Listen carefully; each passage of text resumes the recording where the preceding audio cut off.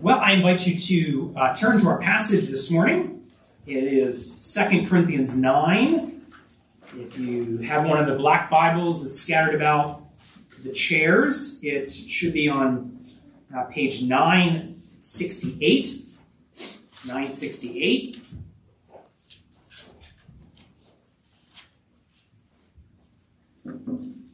We've been studying through 2 Corinthians and started this section last week. Chapters 8 and 9 are a section of Paul's letter. He's talking about giving in both of those chapters. But you might remember if you were here last week, he's talking about a very specific gift that he's encouraging the Corinthians about. It's this gift that's being collected, this offering that's being collected around the Gentile churches in the Mediterranean world, specifically to go towards helping the Jewish Christians in Jerusalem. There has been a great famine there. There's great poverty and need among God's people. So Paul is getting this offering together. We looked last week at chapter 8, verses 1 to 15.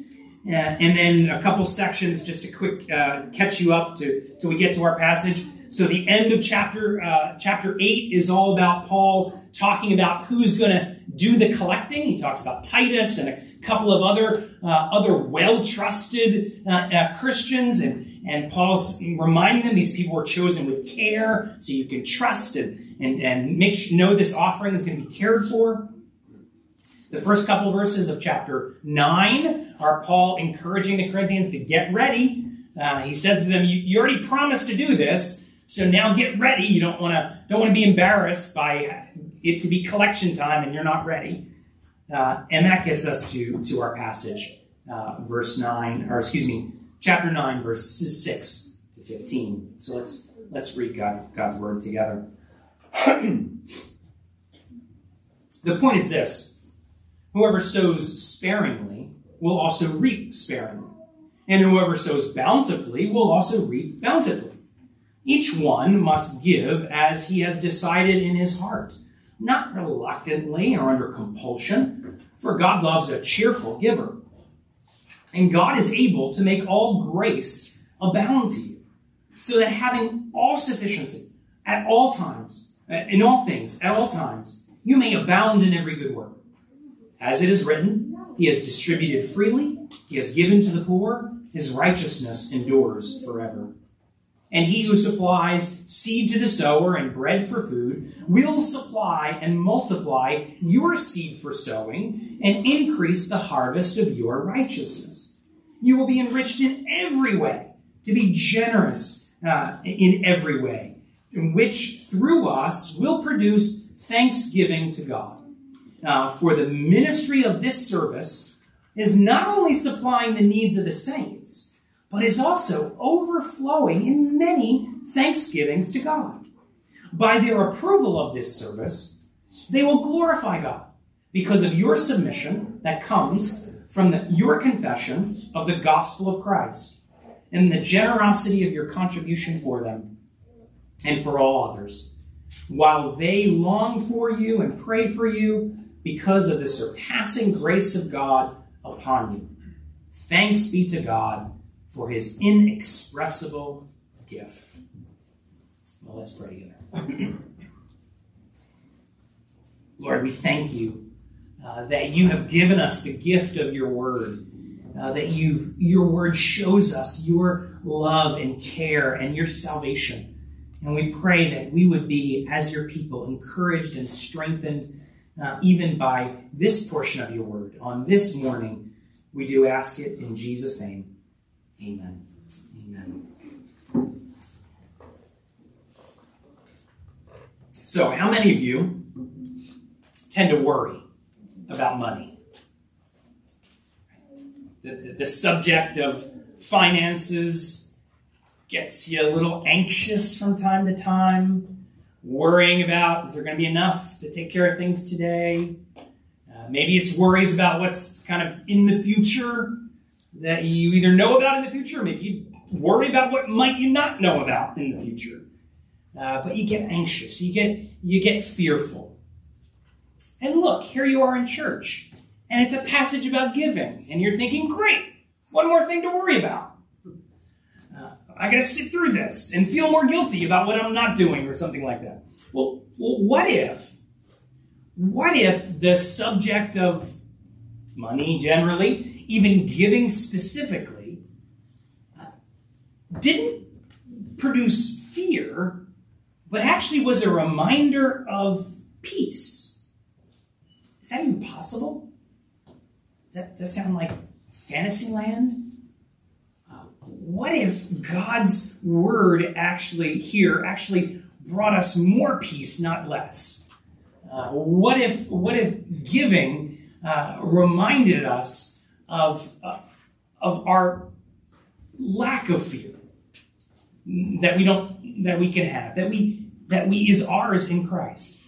Well, I think that's exactly what Paul wants us to see, and what we're going to try to look for as we go, and see Paul's instruction to the Corinthians then, and through the Holy Spirit to us today. So we'll take it under 4 headings. You'll see them listed there in the back of your bulletin. Starting off with what we'll call the foundation of giving. The foundation of giving. The foundation and the fuel for this kind of peaceful giving. Well, you've got to have the right foundation, and the only foundation is Jesus and his gospel. And it's hinted at in our passage, and it's a good place to remind ourselves of what we talked about last week. So you can see that's more than a hint, a statement of it in verse 13. So verse 13, you have to understand what Paul's doing. He's talking about the Jerusalem Christians, and what they're going to receive this gift. So, verse 13, this is the Jerusalem Christians, by their approval of this service, the gift, they will glorify God because of your submission that comes from your confession of the gospel of Christ. Right? So you see what the Jerusalem Christians are going to get this gift. And what are they going to see in this gift?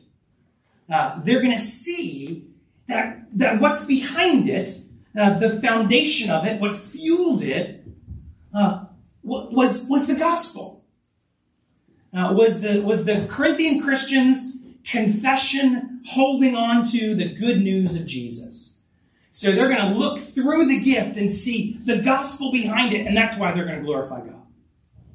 You see what Paul's saying? He's saying that the foundation of this kind of giving, what we can call peaceful giving, is the good news of Jesus.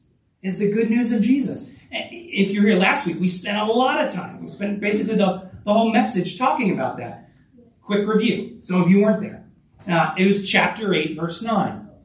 Right in the midst of this whole section on giving, Paul is going to proclaim the gospel to us in money language. So let's read it again and remind ourselves. For you know the grace of our Lord Jesus Christ, chapter 8, verse 9. For you know the grace of our Lord Jesus Christ, that though he was rich, yet for your sake he became poor, so that you by his poverty might become rich. So here's the good news. Here's the foundation, is that Jesus humbled himself to the lowest place. And that he took on human flesh. He went all the way to the cross, bearing our sin, bearing our guilt, so that by that poverty, by that becoming poor, all the way to the cross, we become rich. We who are impoverished in our sin get to become rich in Christ. Rich in the fact that we're forgiven, right? Our sins cleansed. Rich in that we're adopted as children of God, that the very God that we've rebelled against, we get to be adopted into his family, that he cares for us as a father cares for his children, that he delights in us. Remember how we said last week, quoting from the Old Testament, that he rejoices over us with singing, and so that, as Jesus was emphasizing in Matthew 6, so that he delights to know every need of our hearts and to care for them. That's our Father. That's the riches we have. The inheritance that's kept in heaven for us. Unfading, unspoiled, not like the things of this world, but unfading, kept for us. We get a down payment of it now for the Holy Spirit. All of that, the riches we have because Christ became poor for us. That's our security, right? That's our foundation. That's our safety, our security, which is important to reemphasize, because when we get into a conversation in our heads, typically get into a conversation in our heads about finances, we can so easily lose track of where our ultimate security is, and start to change the equation and start to think security would come if I had a little more money, right? You've probably thought that. If I just had a little bit more, then I'd feel more secure. Then I could feel peaceful. Just a little bit more.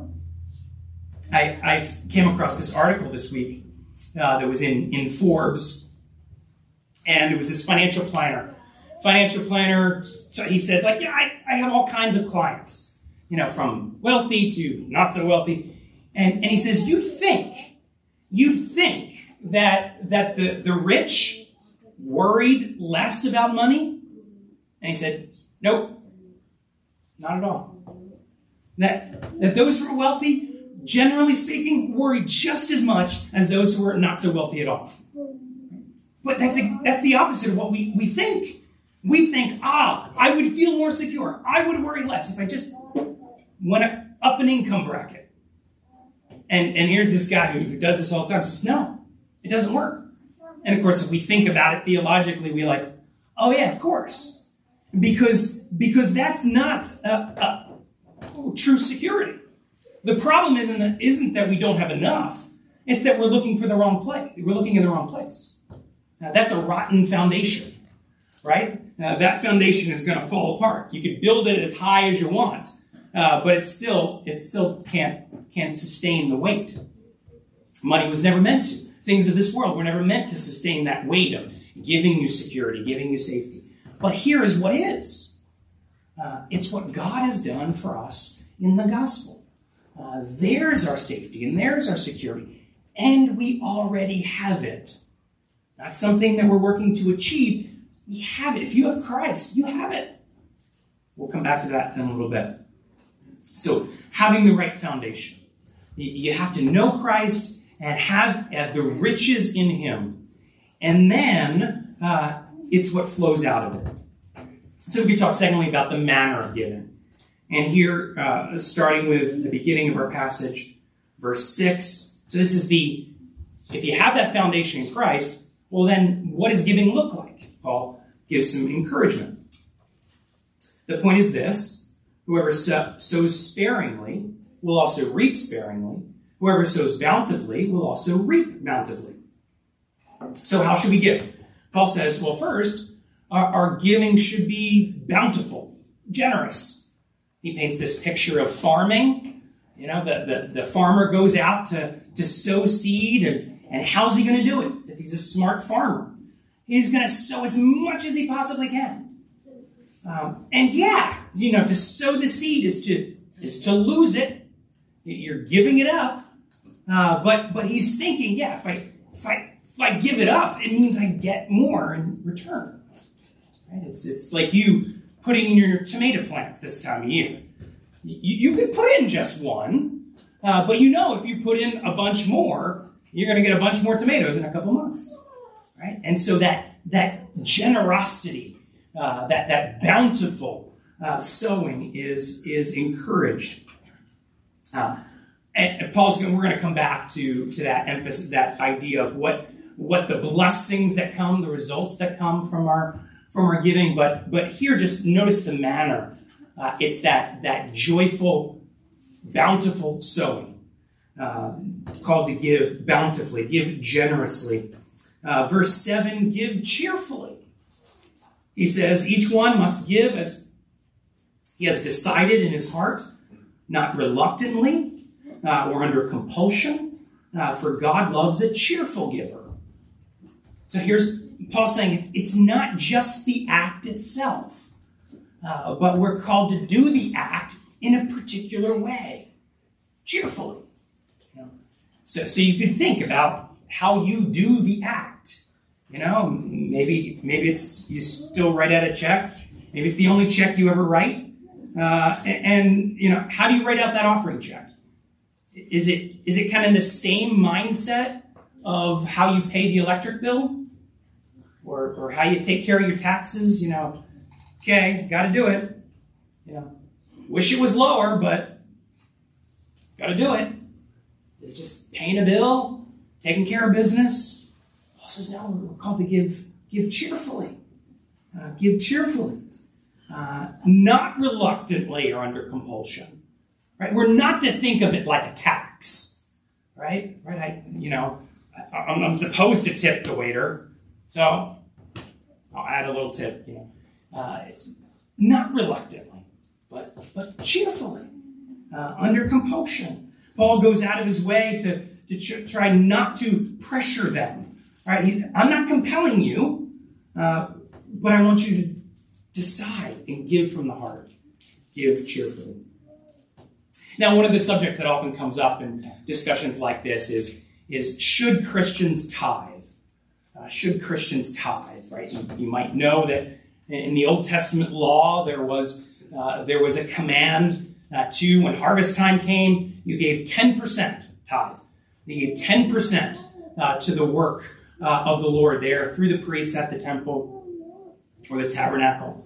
So 10%, biblical idea. Are we as Christians called to do that? Well, probably a variety of different thoughts and convictions. You talk to different pastors, you'll get slightly different takes. But let me give you a couple thoughts.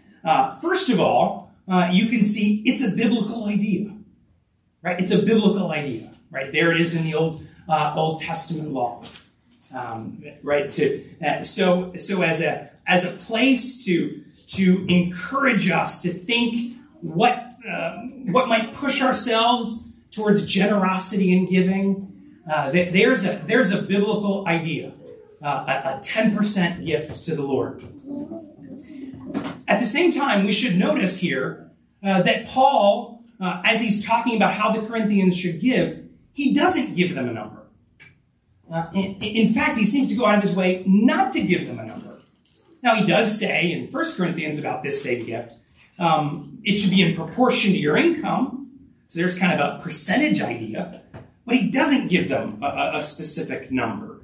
So I think we could say 10% is a great place to push ourselves. If not something you're in the practice of doing or you're in the neighborhood of doing, it could be a good number to try to push yourselves towards generosity. But we don't want to be fixated on the number, because that could get us in trouble too. For example, we could probably all agree, if we think about it, there's some point at which 10% stops being generous and sacrificial. Okay, think of an extreme example. I saw this week that Michael Jordan makes something like $200 million a year off of Nike from his name being used. So, passive income, $200 million a year. Say Michael Jordan tithes. Like, wow, tithing. $200 million, $20 million a year. That's a lot of money. But would you say that's a sacrificial gift on Mike's part? Right? Ooh, okay. You got to really tighten your belt, Mike. Come on. Only got $180 million to live off of. So that's a sacrifice. He wouldn't even notice $20 million, right? It's not sacrificial in the same way that someone in a very different income bracket would be sacrificial. So at some point, we can't just assume that God's plan is just keep expanding your lifestyle with that 90%. It's just free to do whatever you want, as long as you just kind of write off the 10. Right, so in that sense, at some point, for some, it can actually get in the way.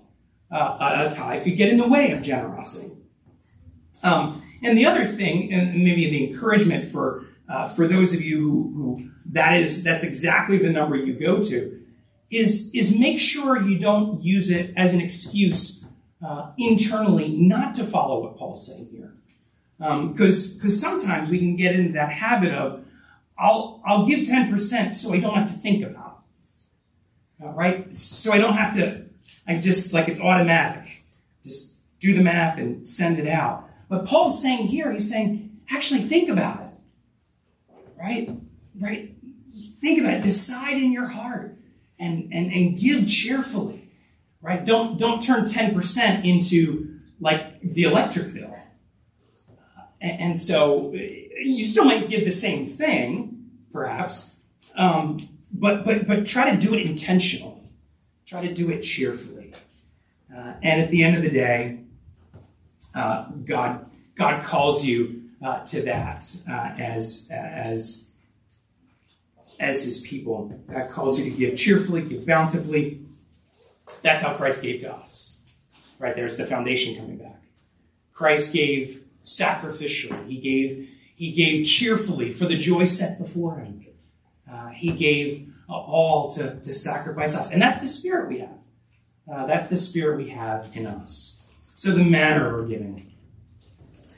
It's not easy, but God's... Well, let's talk about strength. It's not easy, which is why we need to talk about, well, where does the strength come from? And here we move into verses 8, 9, and 10, and we'll see that the strength for giving comes out of who God is. And specifically, two really powerful truths about God. The strength for giving comes out of the truth that your Father is powerful and your Father is good.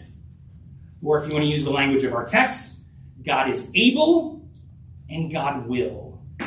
See if we can see those things and grab onto them. So 2 Corinthians 9:8. And God is able to make all grace abound to you, so that having all sufficiency in all things at all times, you may abound in every good work. Right? God is able. It's the word for power. God has the power. God has the power to do what? Well, Paul answers it, and notice how he really tried to get through to our heads by using repetition. God has the power to all. Trying to ram home. God has the power. God is able to make all grace abound to you. Right? God is able to pour into your life grace. Right? So it's not talking about what you deserve here. God pours into your life exactly what you don't deserve, and not just enough. Right? What does Paul say? Make all grace abound. Right? This overflowing quality. Yeah, he's able to do that. He's able to do that so that having all sufficiency in all things at all times, you may abound in every good work. Right? God is able to give you everything you need to abound in everything he calls you to do. He's the one who can do it. He's the one who can supply it.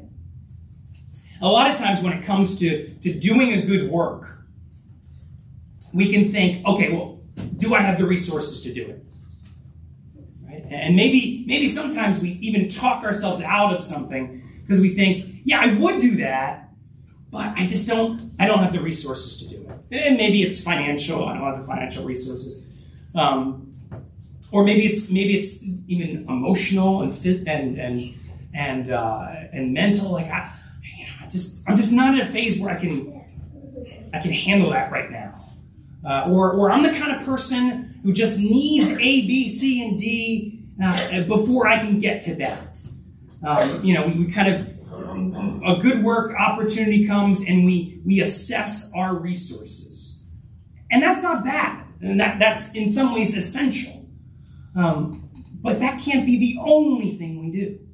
The only thing we assess our resources and what we have. Because Paul says, no, here you got to bring in this other person in the equation, this other very big person.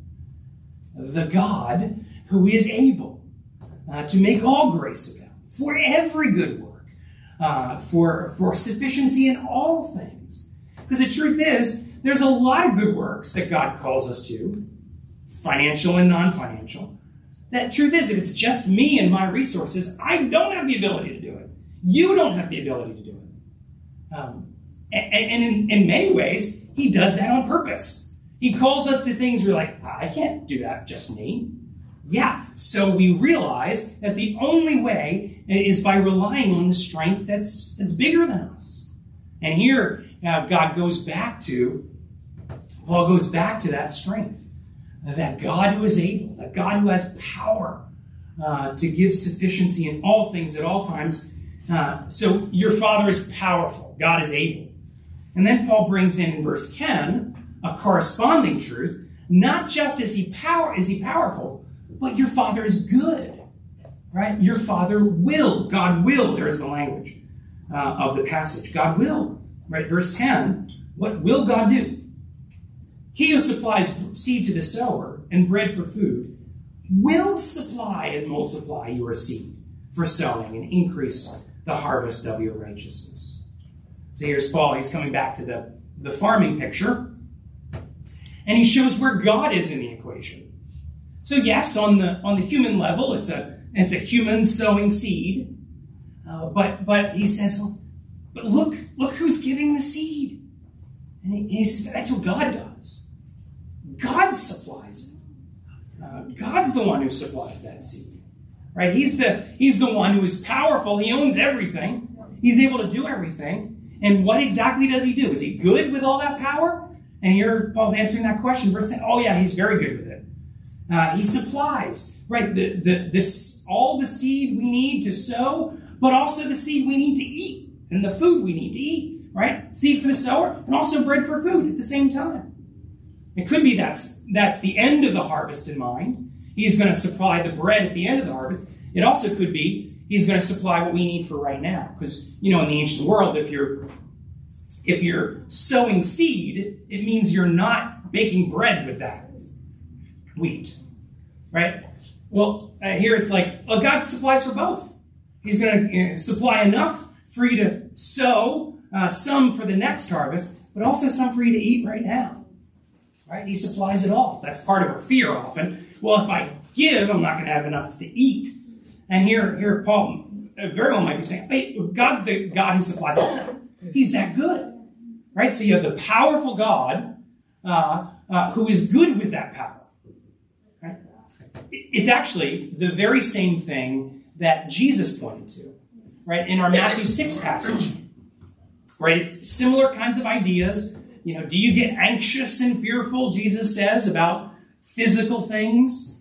And what does he point to about why we don't need to be anxious? He points to who God is and basically says the same two truths about your Father. He's powerful and he's good.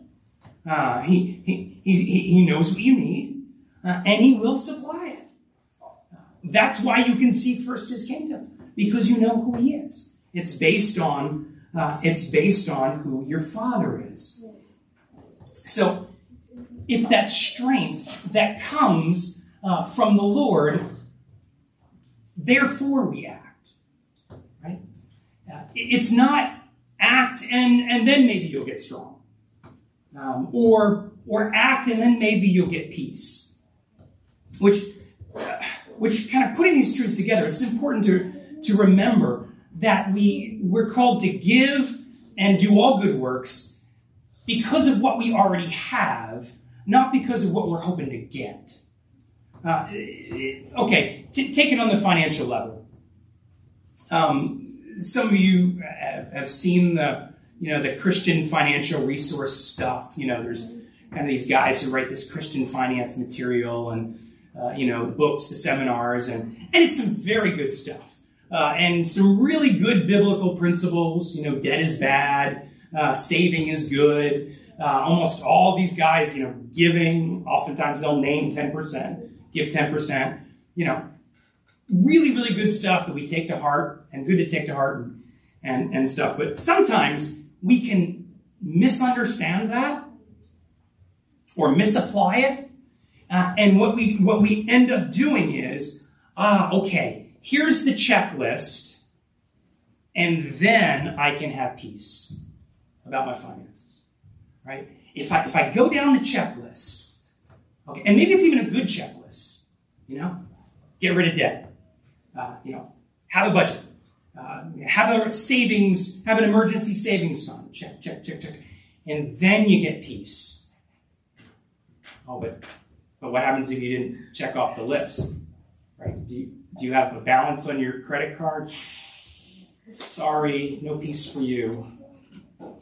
Is that what God is saying here?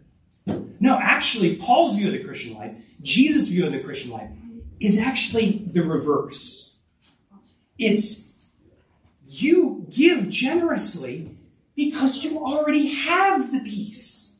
You already have the security and the strength. Not based on what you do, but because of what God, who God is, and what God has done in His Son. Right? God has done it in Christ, right? Check. What Christ did. He did it for you. He won everything so that you are absolutely secure. So the peace is yours. You might not feel it, but you have it. And it's not at all based on what you do. It's yours. And that is why, that's the strength from which you go into the Christian life. And you do boldly. Right? That's why you seek first the kingdom, because you already know this and have this strength and confidence that your Father knows you and loves you. Right? You already have the peace, the security in Him. Therefore, you do the good things because you come from a place of strength. Right? So it's not do things so that maybe you can achieve some strength, peace. You have it. You have it in Christ. Maybe you forgot it. Maybe you're not remembering it. But you have it in Christ. You didn't earn a bit of it.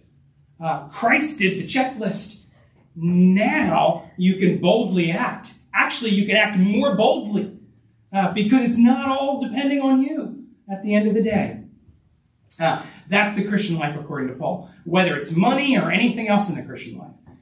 It's because of who God is and because of what God has done. Therefore, in view of God's mercies, we offer our bodies as living sacrifices. In view of the riches we have in Christ, and the peace we have in Christ, and the security we have in Christ, therefore we can give generously. The order is important. It's the heart of the gospel and the heart of the Christian life. Okay, the strength we have in Christ. Let's go ahead then quickly to our final point, and the results of giving. You can start to see this flow here. It's the flow of grace. It's grace in us, grace through us, and then more grace at the end. So the results of giving. So the sowing picture that he gives, that there's a result of the process. There is a harvest, and Paul talks about that. It comes in multiple forms. Multiple results, multiple aspects to the harvest, you could say. So first of all, verse 10, he mentions that there is blessing for us as we give. Right? So God supplies this seed for sowing. There's grace to us. And then there's going to be this increase. What's the harvest? Increase the harvest of your righteousness.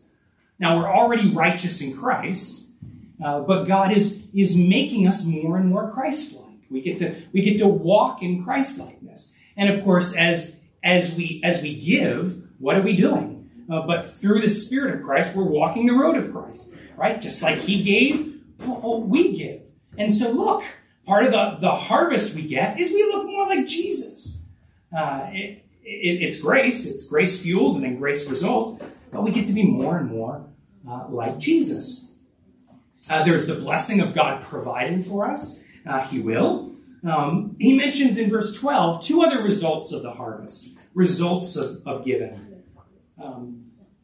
Verse 12, for the ministry of this service is not only supplying the needs of the saints, but is also overflowing in many thanksgivings to God. Here, again, remember the offering that he's talking about. It's this offering that's going to these famine-stricken Christians in Jerusalem. And he says, well, for starters, part of what God's going to do through the giving, he's going to care for his people. In other words, he's going to actually provide for those saints. God's going to work through that. You can even just stop and think about it for a minute. Throughout the Bible, God has provided for his hungry people in a whole bunch of different ways. I mean, sometimes he does it dramatically and directly. Manna from heaven. You might say, well, how come God doesn't just manna from heaven to those Jerusalem Christians? Can he do that? Of course he can do that. Why wouldn't he do that? Well, I don't know exactly, but you can see what his plan is. His plan is he decides not to do manna from heaven. Instead, he's going to provide for them through his people. Through the giving of his people. So you see, like, put yourself in the Corinthian Christians. If you start to have a God mindset of this, you say, hold it. You mean God, instead of manna from heaven, he's gonna use me? Like, I'm gonna be the God mechanism, the God instrument? That's pretty cool. The God of all things is going to use me to care for his people. That's what he does. And you can take that to giving that we do. Maybe it's a diaconal offering. You can think there are Christians within the body who are going through hard times. And yeah, God could give directly to them, and maybe he will do that. But part of what he's going to do is he's going to work through me and my offering. That's pretty exciting.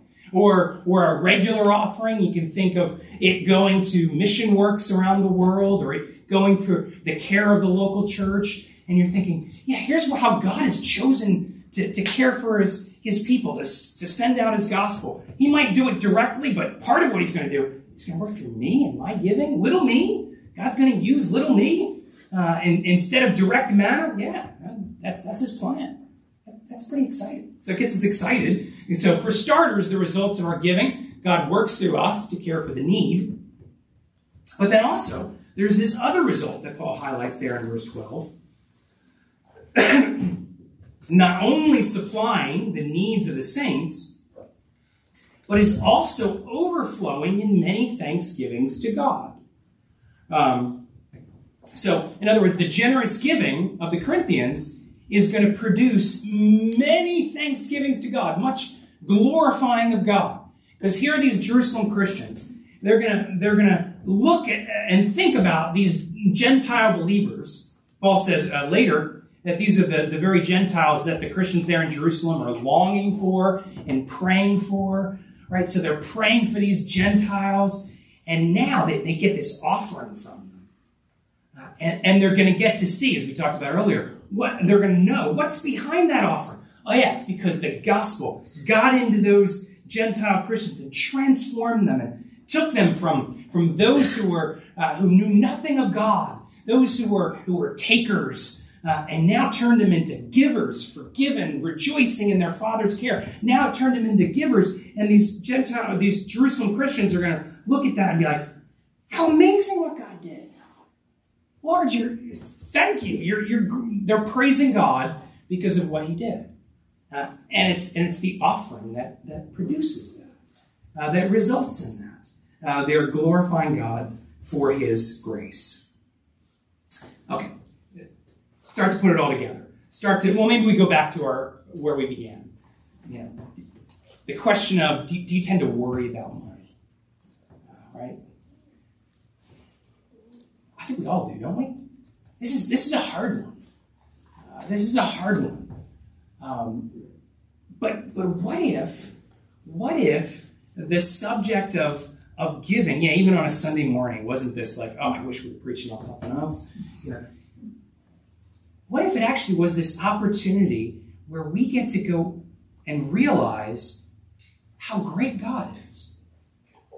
that the thinking about the act draws in the goodness of the gospel, draws in the love of our Father, the security we already have, and his wonderful plan to work through us and care for us every way along the way. And bring us not to a place where we go down, but we can only go up. Maybe financially, but in true riches, it's only upward. That's really what gospel giving is about. That's really what the Christian life is about. And so at the end of the day, we go back to who God is and what he has done in Christ. And we rejoice in him. And then we live out of that. That's the call for his people. So let's pray. Lord, we do pray that you would strengthen and encourage your people, Lord, to show us the riches that we have been given as sinners, but saved by grace through the work of Jesus. Lord, that would be our strength, and we live boldly out of it in every area of our lives, but even in this subject of finances and giving. Lord, we commit it to you because you are our Father and you're good and you're able and will care for us in every way. And we pray in Jesus' name. Amen.